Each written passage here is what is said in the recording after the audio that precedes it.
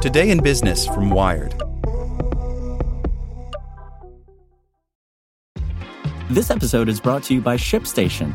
You know, some things take a lot of work, like sending little robots to far-off distant planets. And just as that's challenging, so too is running a successful e-commerce business, especially when there's so much to do. So I want to introduce you all to ShipStation. Now, I love using ShipStation because of its easy-to-use dashboard, which makes managing orders and printing labels a breeze and super smooth. Oh, and the customer service is just out of this world.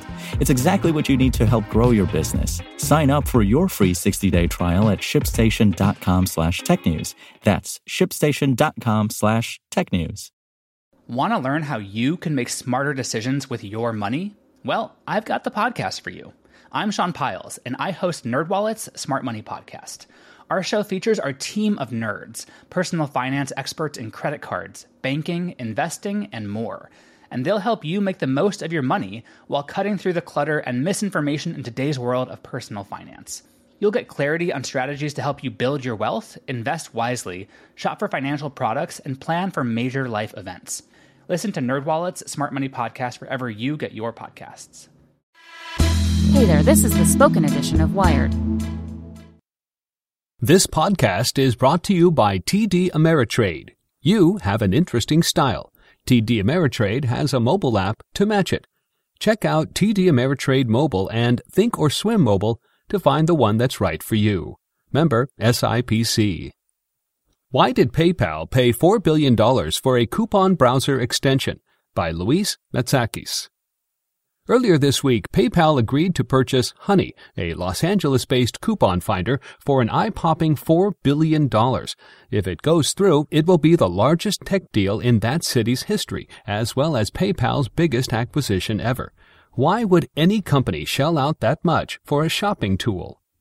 PayPal boosted online shopping with its payment system 2 decades ago, but lately more tech companies have been encroaching on its turf. Amazon, Apple, Facebook, Google, and other tech giants are getting into financial services as their next big venture. If shoppers start preferring those options when it comes time to pay, PayPal might be in trouble. Honey offers PayPal, along with its other payment app Venmo, a way to get in front of that, or as PayPal's press release put it, to reach consumers at the beginning of their shopping journeys. In other words, they're a way to help you find products, not just pay for them. Founded in 2012, Honey is best known for a browser extension that shoppers can use to quickly find discount codes that apply to items in their shopping carts. The company says it has over 17 million monthly active users, and it works with tens of thousands of online stores. Honey is free to use for shoppers, and for that reason might appear fishy, but it doesn't make money by selling or analyzing your personal information. Honey's surprisingly reassuring privacy policy pledges that it won't track your search engine history, emails, or your browsing on any site that is not a retail, shopping, or service website. That's because it doesn't need your data to make a profit. Just like Rakuten, Honey makes money by charging retailers a small percentage of sales made with the coupons it finds. But why would stores pay to let consumers buy their stuff for less? For the same reason they pay credit card companies and payment processors like PayPal, to make your experience as smooth as possible and to do everything to prevent you from abandoning your shopping cart, even if that means offering you a lower price. Is that worth $4 billion, though? I'm scratching my head, says Sucharita Kodali, an e-commerce and retail analyst at the market research firm Forrester. I don't know what PayPal sees. There's a number of different ways PayPal could integrate Honey into its business, like by charging existing PayPal merchants an additional fee to use Honey, but that's an unlikely outcome, according to Kodali. Stores may be unwilling to make coupon codes so easily accessible, and many already complain about how much PayPal costs them anyway, she says. Kodali says one compelling aspect of Honey is its mobile app, where consumers can add items from different retailers to their cart and pay for them all at once. That has been something that nobody in retail has solved, she says. That's the only thing that I could imagine could take on a $4 billion evaluation. Instead of shopping on Amazon, you can use Honey to buy from all your favorite stores at the same time and automatically apply any available coupons. It's a valuable service that could help differentiate PayPal from everyone else. A spokesperson for PayPal confirmed that the company was particularly interested in some of the features of Honey's app and how these could be integrated into Venmo and PayPal.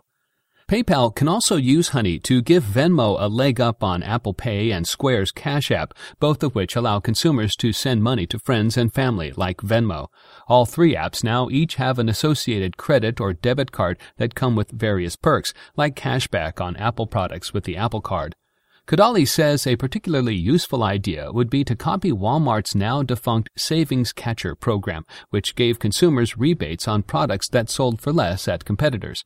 If Honey detected a new coupon after a consumer made a purchase, it could refund them the price difference to their Venmo or PayPal account. The deal still needs to be approved by regulators who are increasingly wary of big tech's market power and may apply greater scrutiny to large acquisitions. There's also the risk that Google or Amazon will copy Honey's core functionality on their platforms, like by building their own discount code aggregators. Last month, Google released a new version of Google Shopping, which includes features like the ability to track product prices, a service Honey already offers. Honey may end up being an important asset for PayPal, but there's no guarantee who will come out on top as the online payments industry gets more competitive. Want to learn how you can make smarter decisions with your money? Well, I've got the podcast for you. I'm Sean Piles, and I host NerdWallet's Smart Money Podcast. Our show features our team of nerds, personal finance experts in credit cards, banking, investing, and more. And they'll help you make the most of your money while cutting through the clutter and misinformation in today's world of personal finance. You'll get clarity on strategies to help you build your wealth, invest wisely, shop for financial products, and plan for major life events.